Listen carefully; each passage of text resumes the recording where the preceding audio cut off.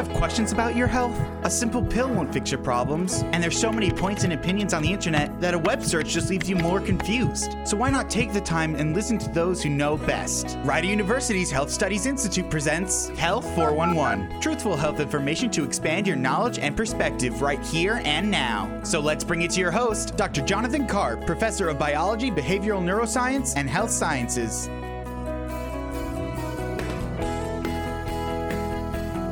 1077 The Bronx, 1077thebronx.com, live from the Killarney's Public House Studios. Welcome to Health 411. I'm Dr. Jonathan Karp. The Rider University Health Studies Institute presents Health 411, truthful health information to expand your knowledge and your perspective. The Rider University Health Studies Institute communicates cross-disciplinary perspectives affecting health and wellness, public health, healthcare policy, and the business of healthcare. I'm in this studio today with Diamond McNellis, who is our producer, and our guest, Dr. Marius Pascal, who is a PhD in philosophy. Our topic for today, we're going to be talking about medical ethics, which is a very, very important topic, and we're going to hear a lot of reasons why. It's it's sort of overreaching on a lot of levels of healthcare, everything from the business side of healthcare to making healthcare decisions. But we want to hear a little bit, not what I have to say, but what Dr. Pascal has to say. Welcome, Dr. Pascal. Oh, thank you. It's very nice to be here. Can you tell us a little bit about your background and how you came to be interested in the topic of medical ethics? Absolutely. So I am a PhD in philosophy, as you said. I actually received my bachelor's degree from Rider University. Graduated in 2010 with a bachelor's degree in philosophy, specializing in applied and professional ethics. I went on to go to SUNY Albany. I completed my doctorate in philosophy, again, applied and professional ethics, in 2016. I've been here for approximately 2 years after they called me back to do a visiting assistantship, as there was a need to do applied ethics work, to have someone teaching applied ethics, so I took over as medical ethics instructor. And so what are you teaching here on the Rider campus? Right now, ethics and medical ethics, but in addition to those two, I also am here to teach, and may be teaching and have taught in the past, various applied ethics, business ethics, philosophy of law, symbolic logic, logic and language. Okay, very, very cool. So yes. You're bringing to us a very broad perspective on a lot of issues related to health and the things involved. And external to my work at Rider, I have visiting assistantship at TCNJ. I'm an adjunct at Seton Hall, where I do medical ethics for public health majors, medical ethics for nursing students, RN, track specific, and other areas external to applied ethics and philosophy, modern philosophy, metaphysics and epistemology, or basic introduction, some ancient philosophy work. That's world philosophy. It's a fairly diverse pool. I have the benefits of being a bit of a workaholic, I guess. Right. Not sleeping it seems well. like you're doing a little bit of all things philosophy. Well, let's try to focus a little bit here on medical ethics, which is what we want to talk about here on Health 411 today. Can you tell us a little bit about when people say medical ethics, what does that mean? When people say medical ethics, because people would joke, it's like, military intelligence. That's business ethics. Business ethics is the other one. That's the other one. Little oxymoronic. I'm assuming medical ethics is not in that same ballpark. So what do people mean by medical ethics? So medical ethics, in the sense of what it actually is as a discipline, is largely, in fact, what you opened with in the description, because it's an extraordinarily broad topic that's going to look at moral issues and as they intersect with questions in the medical industry, topics, areas of focus in the medical industry. A lot of people tend not to realize the depth of interaction that we see in the study of medical ethics, that medical ethics really does not touch on one concentration. Medical ethics touches on access to medicine and medicinal treatments, particular policies in medicine, distribution of medicine, treatment methodology, treatment procedure. Yeah, absolutely. And so part of the things part of our guided conversation is going to be talking about the discipline of medical ethics versus the practice of medical ethics. And I certainly want to expand upon those things that you're talking about. So in your area, what's your sweet spot of medical ethics? ethics?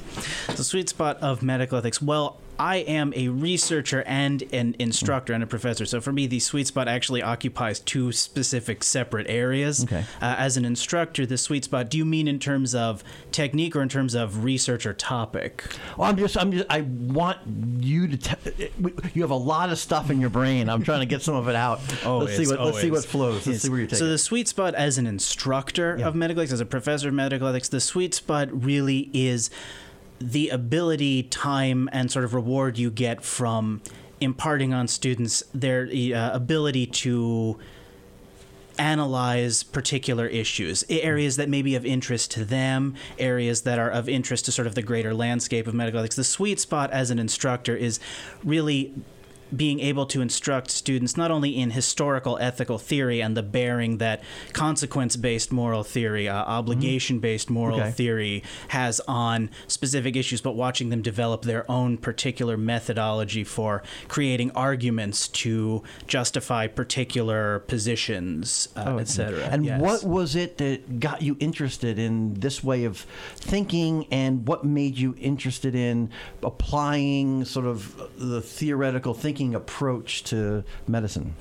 The theoretical thinking approach, well, the sort of moral theory theoretical approach to medical ethics. So, as I have popularly been known to just have always been a philosopher from very early age. Not in sort of the pretentious sense, but in my brain has just always been very heavily analytic. That's just how my brain works.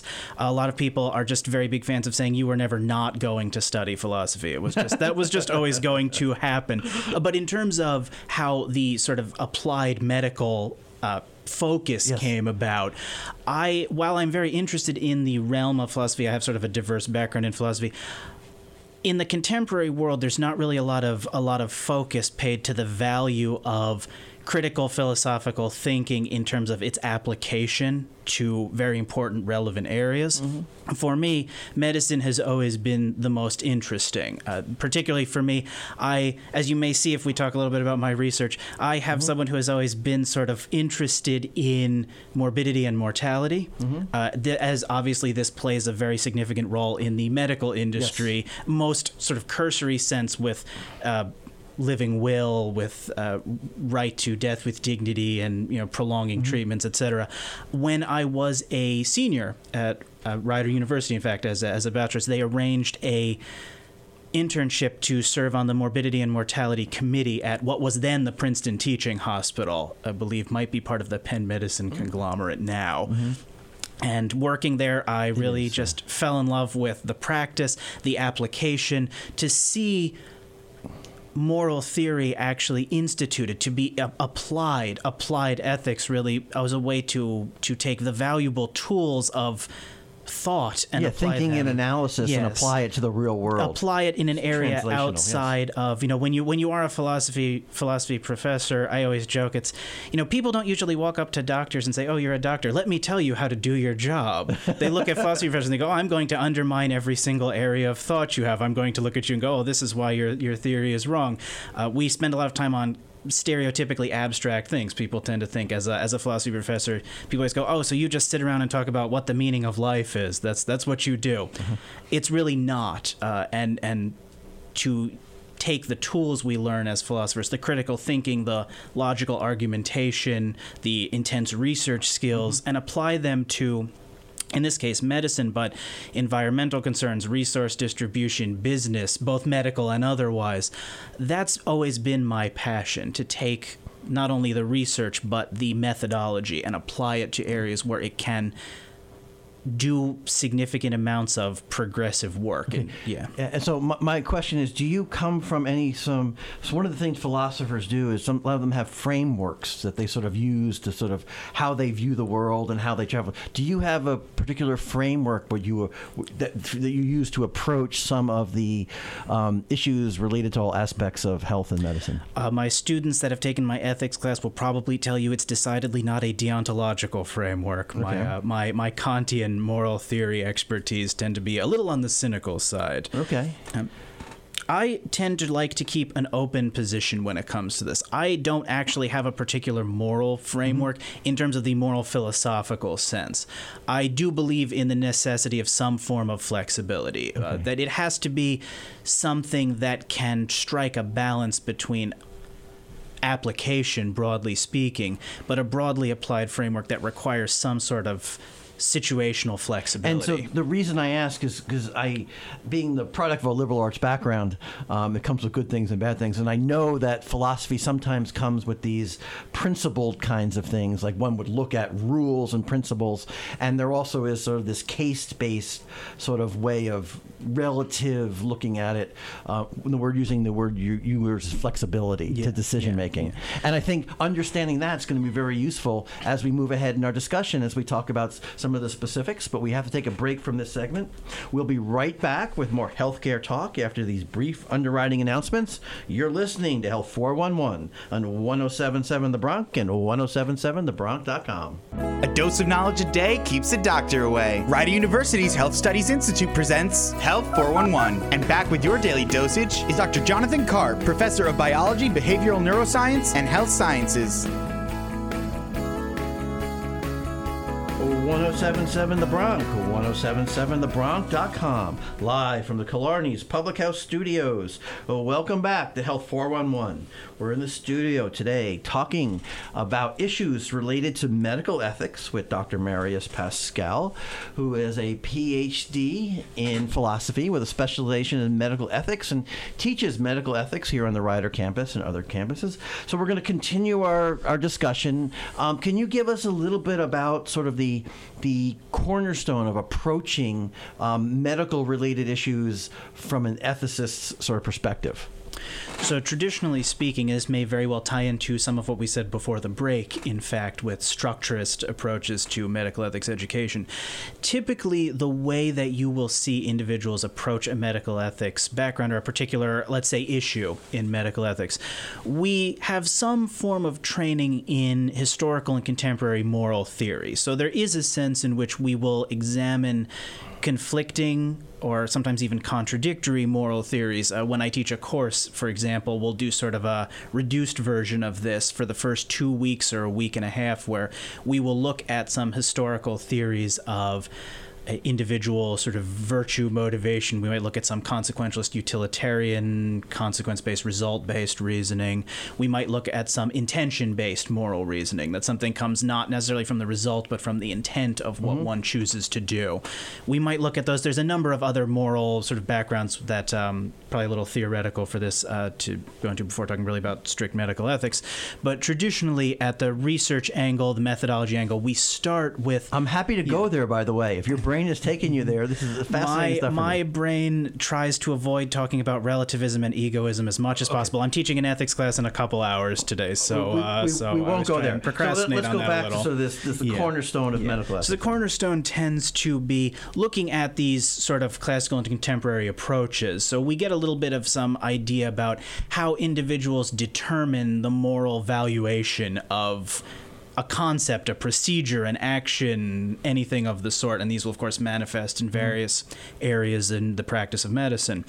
And they will try and apply these. Many, in the beginning, will try and apply these to particular procedures, see if there is something that fits fairly well. If so, how does it work? How would it factor into practice?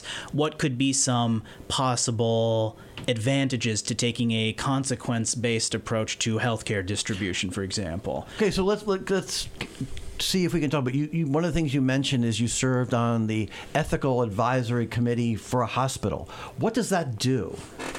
The ethical so how do you take this approach that you're outlining and put it into practice?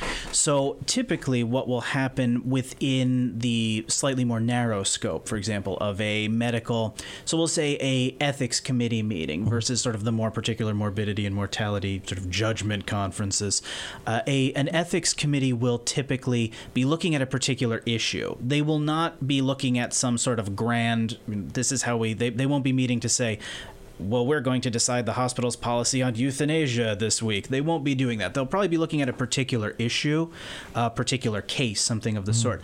And they will begin in oftentimes a similar way. They will look at sort of maybe a cost benefit, but also from the sense of existing legal framework, existing hospital policy framework, and they will try and see how a particular decision or policy going forward will line up with moral framework. Sometimes this will have to do with the moral framework of the hospital's mission. Sometimes this will have to do with the moral framework of particular patient concerns in the past and going forward. And there will be an attempt to sort of reconcile a number of competing forces. So if somebody was going to ask, and I'm sure you heard this, you're getting a PhD in philosophy, what are you going to do with that? This is one of the things that one could professionally do with a doctorate in ethics, is be involved in the healthcare industry, guiding organizations, helping them make informed decisions, look at consequences, fitting things into sort of a context for society. What are you going to do with a doctorate in philosophy is all about the tone of voice. Now, we are very used to hearing it with the, what are you going to do with that, as a sort of a tone.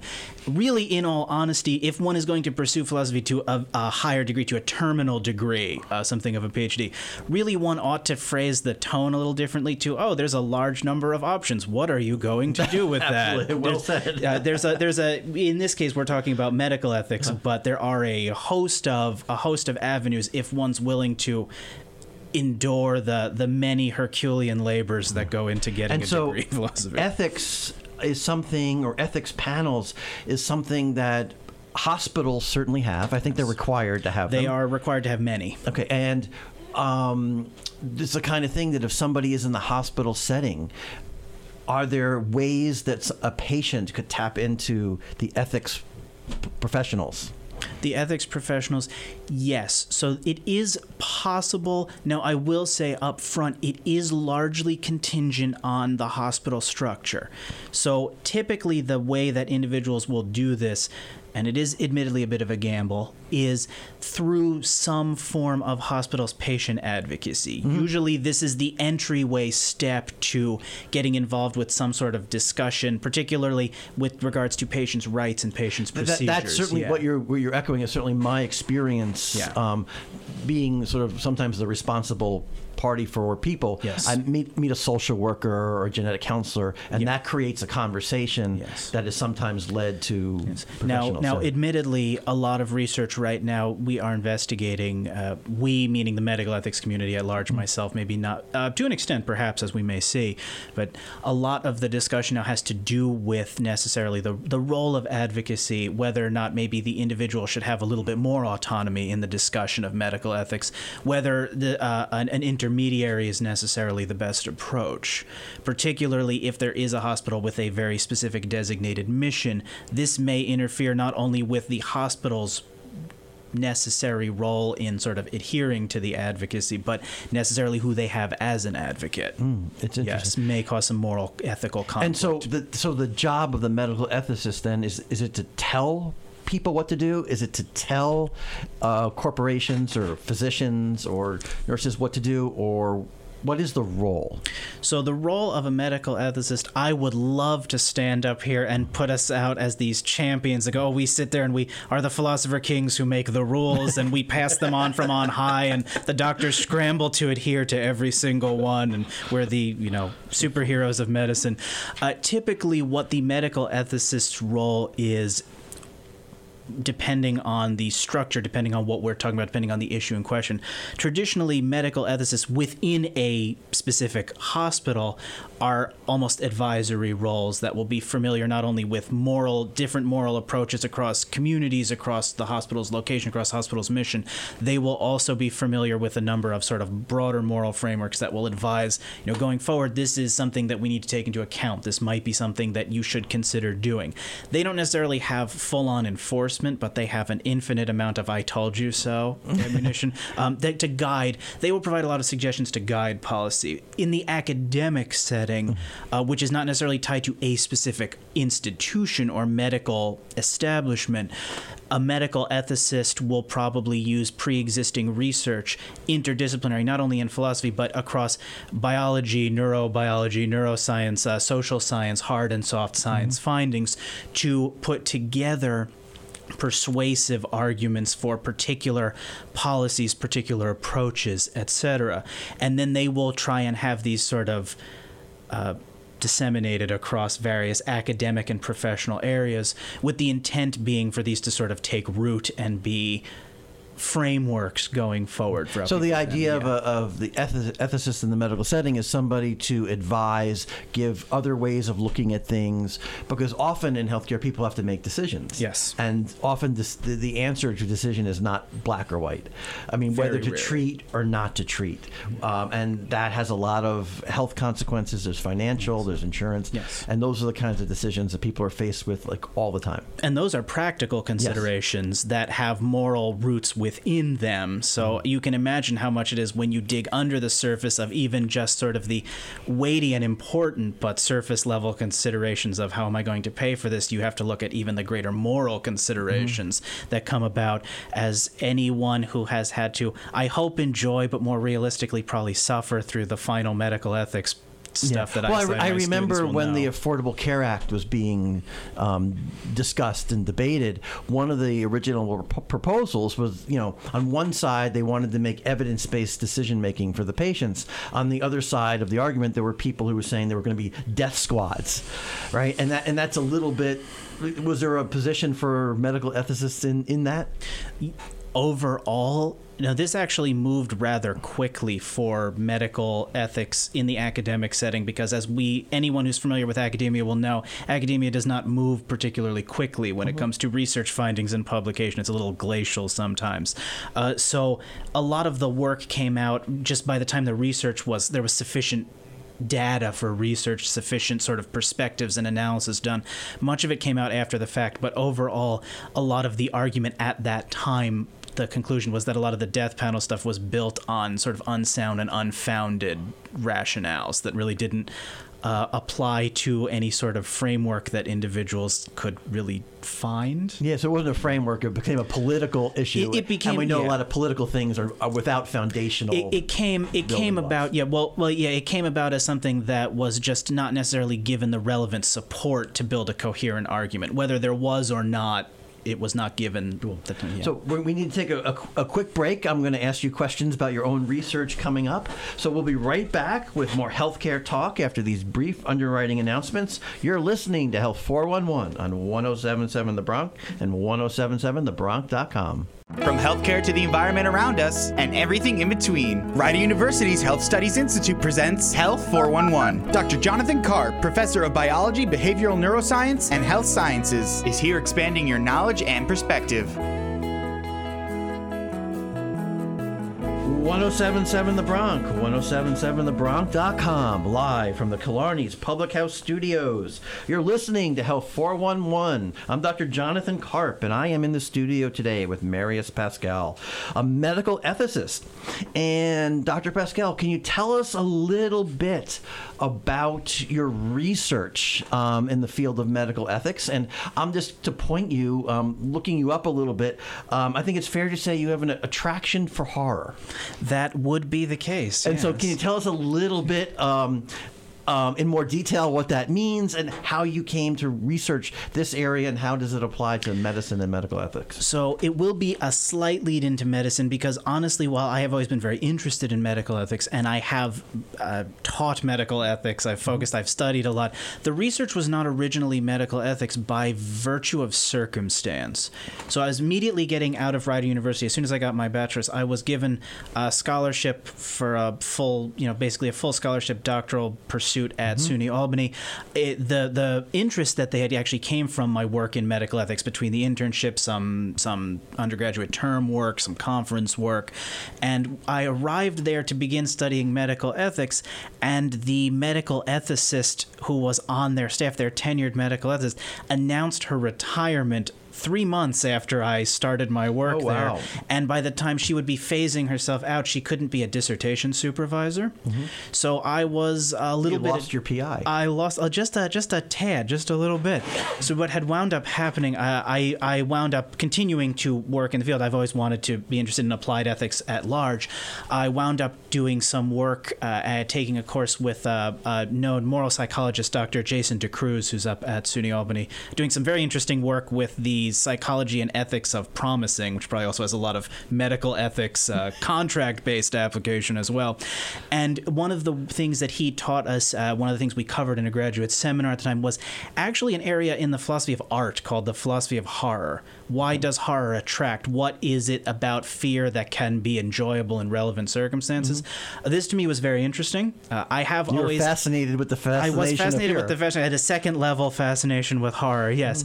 So a lot of the work at the time to me was just doing some research into the philosophy of horror. This is typically taken in an aesthetic realm, the world of art and philosophy, but after completing a lot of doctoral work, a lot of what I have been trying to do with some measured success with some recent publications and ideally some forthcoming publications, the research has actually taken it outside of the artistic realm, as I feel like this is kind of unnecessarily choking off a lot of the potential for studying interest in fear, focus on fear. And a lot of what I have done is actually started to broaden this into discussions of moral psychology, philosophical psychology, to research the moral status of morbid fascination, not necessarily just as it relates to art, but fascination with death, dying, and intermittent states of disease, pain, suffering, etc. And that certainly relates to health and healthcare. Yes. And I would like to just add to that, there's a lot of technological advancements in health and healthcare. Yes. Everything from genetic testing to cancer screening to different kinds of surgeries and prosthetics and artificial intelligence. And all these sort of things, in a sense, scare people. Yeah. I mean, and on one level, they create great science fiction movies. But on a more practical level, those sort of things people are scared of, and they don't know how to deal with them. And the technology, in many cases, not to put words in your mouth, has probably outpaced people's ability to understand it and frame it and conceptualize and sort of the ethical and philosophical approach. in terms of the ethical as it applies to advancing medical technologies and procedures, be they focused on death or death prediction or sort of actuarial death analysis or anything beyond that, even outside of death, as I say that quite a bit today, the question of whether ethics can keep pace with technology and advancements is an extraordinarily crucial area and arguably a significant downside to sort of the dismissal of applied ethics and philosophy that we see in a lot of the contemporary sort of analytic work. What do you mean by that? That medical ethics is oftentimes brought in after the fact or not necessarily given an abundant amount of teaching background. There aren't really a lot of medical ethics. Medical ethics is oftentimes sort of a secondary program that gets thrown in the medical education. So you're saying it's sort of a post hoc analysis. It is decidedly a post hoc analysis, if even that. Yeah. And this causes an issue because not only in the sort of just application, but it does downplay the importance and means that medical ethics, while we'll always have a hard time keeping pace with technology, is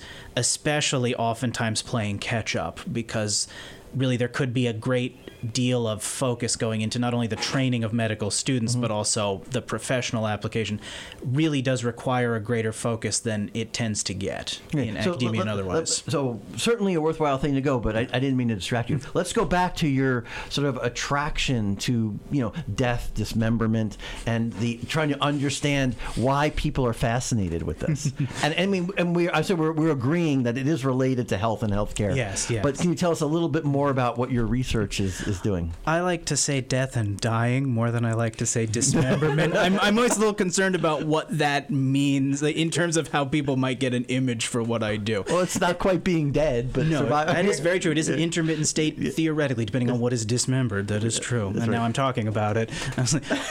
So the question really is, in terms of my focal point, I'm very curious about not only the attraction, but more the moral question, because as we'll find, individuals have differing perceptions on exactly what morbid fascination is. And we encounter what I'd consider sort of a semantic prejudice problem, a problem of language, where individuals have not necessarily had the same page idea of what morbid fascination is, and it will lead them periodically to talk about different things when they talk about what attitudes towards death are.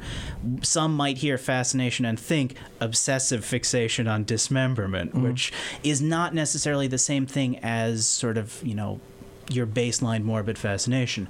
So I'm very interested in not only understanding how we talk about it, but the application of morbid fascination to the way we perceive relevant areas that have to do with death, that have to do with illness and suffering. Now, this is writ large. I recently published a work in Springer's Journal of Value Inquiry that actually, not just in terms of application to medicine, but sets at large some determining factors, 3 factors of determination that will allow one to sort of look at manifestations of morbid fascination and say, oh, this is not morbid. This is not a morbid fascination that causes sort of a moral red flag. But when certain categories start to what is that as it goes from, I would say healthy morbid fascination to pathological or intellectually dangerous morbid fascination? I'm actually quite happy you say healthy morbid fascination, because contrary to, again, sort of the belief that some may have, there are healthy, both in terms of sort of result-based analysis and psychological, moral psychology-based, there are actually healthy manifestations, particularly when one considers the lack of health that accompanies an absence of morbid fascination, which has been demonstrated numerous times to be mental health, moral health, very problematic.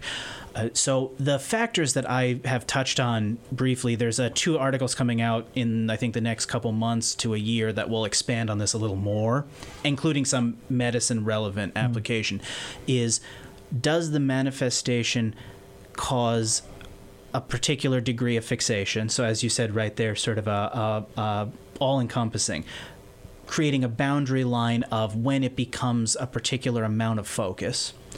The second one being, what is the medium that is engendering fascination? Is it a fictional medium? Is it an informative medium? Is it something? So the idea being, is it a book? Is it the internet? Is it a movie? And what is it that's going on in question? Is this fictional? Is this a reality-directed fixation? Is this a reality-directed manifestation?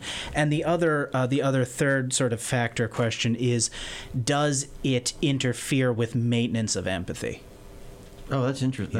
Yeah. That would be certainly absence of that would be a sign of pathology or a moral cliff kind of thing. And there are you can certainly actually the research I'm doing right now is really trying to seek to establish a more credible philosophical framework for saying, contrary to popular belief, they are not mutually exclusive. You can have maintenance of both.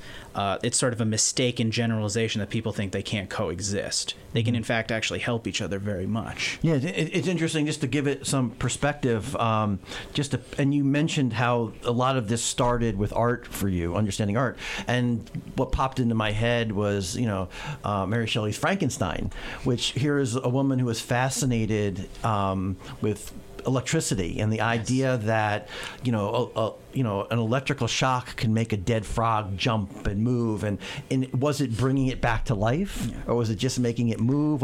And she applied that sort of like that, in a sense, a morbid fascination to a great literary work, and now there's movies, there's books. It's sort of an institutional thing. It's interesting you should mention that that the research started with an interest in art. Actually, and this may tie very well in going forward a little bit, perhaps. It's not so much, I've always been someone who's very inclined to art, be it horror or otherwise. I'm always an aesthetically inclined person. I find it fascinating. But in fact, the issue is not so much that it started with my need to understand morbid art and then apply it to broader prescriptions outside of art. It's that in analytic philosophy, this is the only area where morbid fascination was being explored, was in its relation to art. And I found this to be necessarily problematic, and I'll admit it's been a bit of an uphill battle trying to publish things. It's only recently that you're creating it. Let's go there. Yeah. Let's take a break right now because we're running short on time. We'll be right back with more healthcare talk after these brief underwriting announcements. You're listening to Health 411 on 107.7 The Bronx and 1077thebronx.com. A dose of knowledge a day keeps the doctor away. Rider University's Health Studies Institute presents Health 411. And back with your daily dosage is Dr. Jonathan Karp, Professor of Biology, Behavioral Neuroscience, and Health Sciences.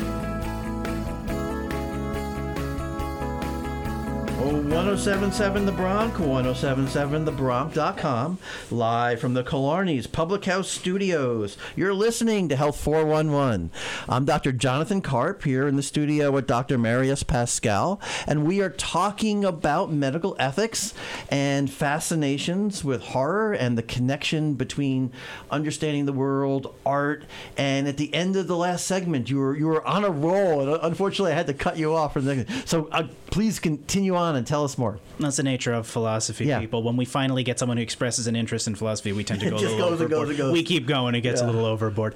Yes. So this is basically saying that it's been restricted. Morbid fascination, the analysis of, has really been fixated on art. Okay. But an important aspect that people tend to ignore, or until recently really start looking at, to some part, some of what I've been doing, some of the earliest publications. Well, I would actually argue, too, is that one of the reasons the art of horror and things like that is because people are interested in it. Yes. And it's, you see...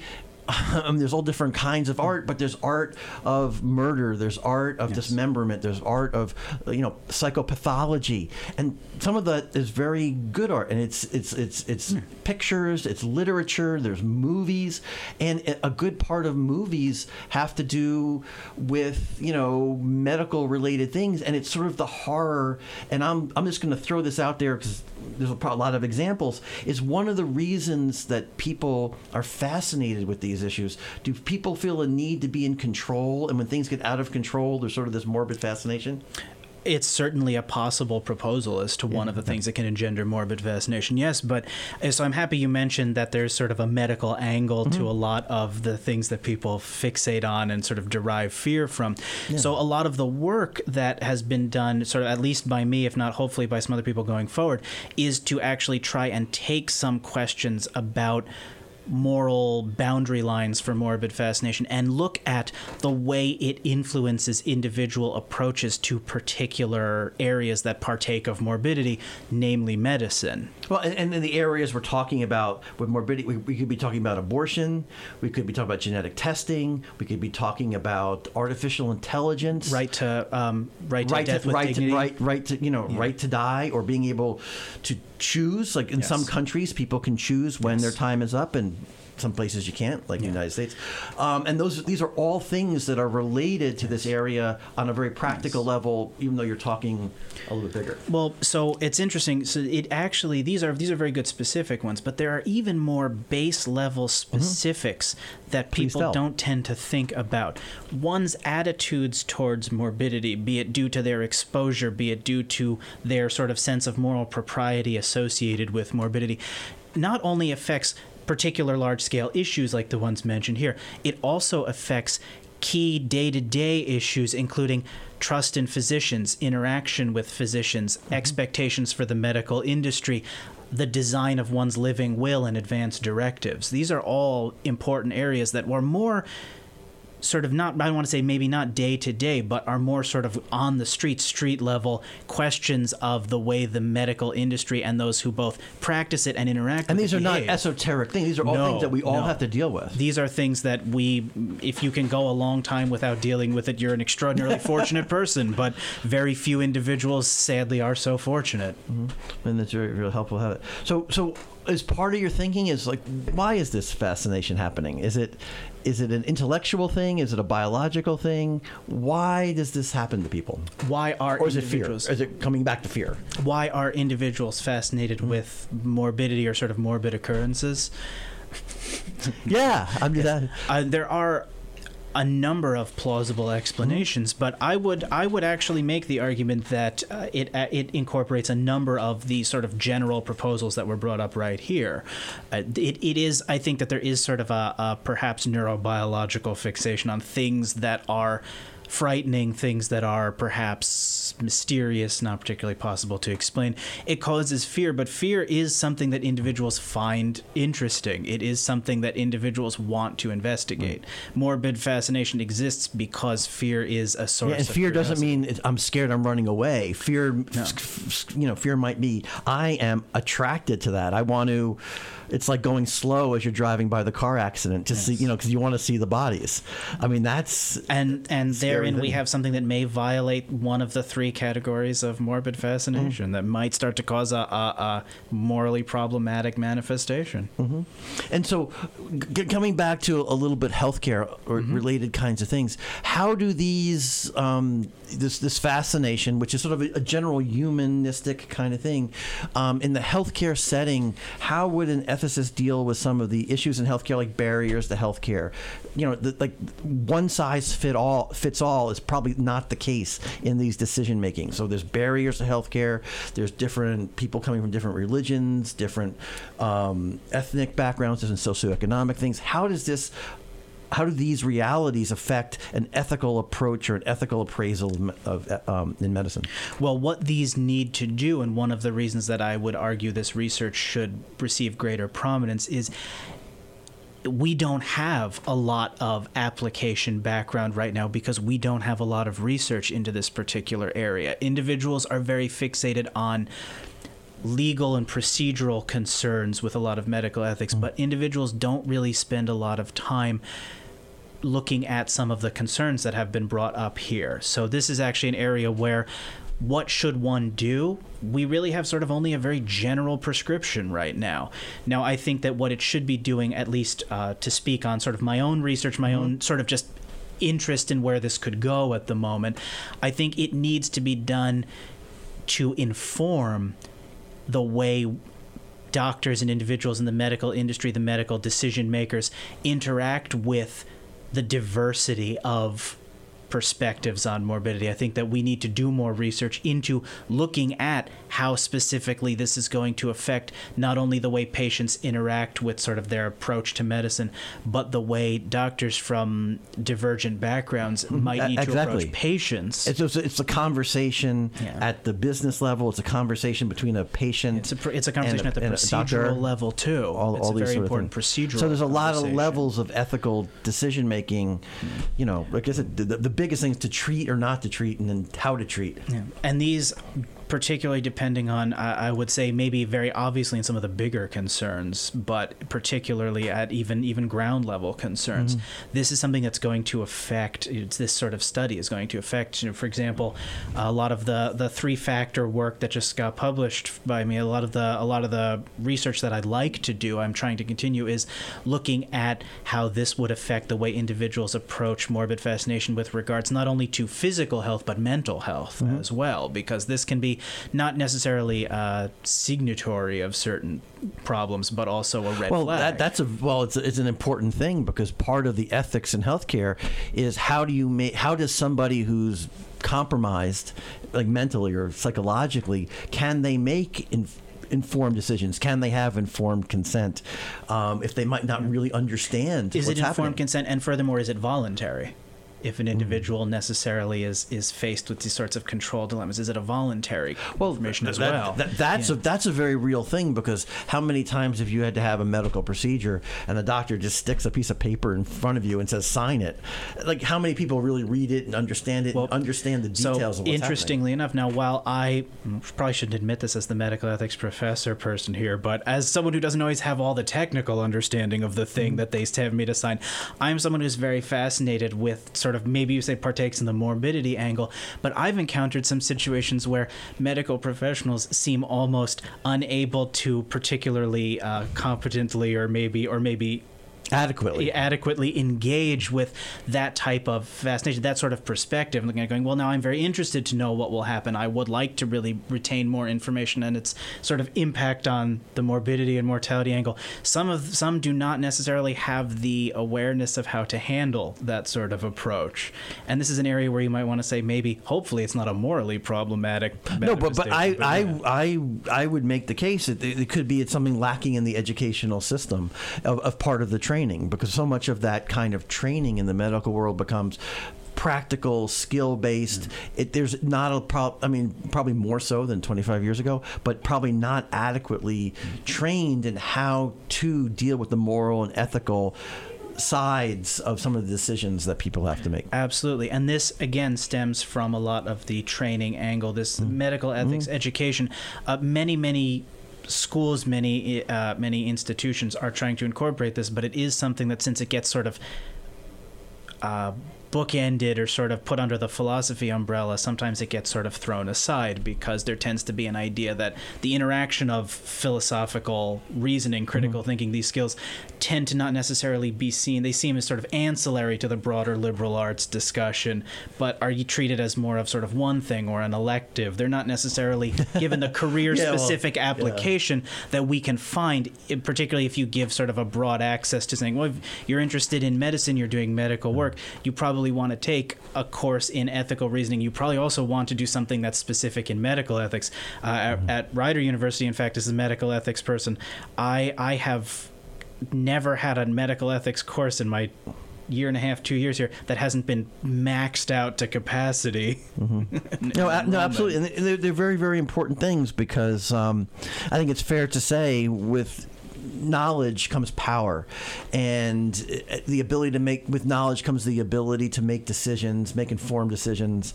Informed consent is like the technical word for it, and that's a big part of what the ethics is. It's knowledge. It's putting things in a framework and not being very myopic. If I sort of captured it, it's the opposite of myopic. There you go. This is a great conversation, but unfortunately we're running out of time. This is 107.7 The Bronx, 1077thebronx.com. We are live from the Killarney's Public House Studios. Thank you to listening to Health 411. This program is part of the Rider University Health Studies Institute's efforts to bring people together to address issues associated with all aspects of healthcare.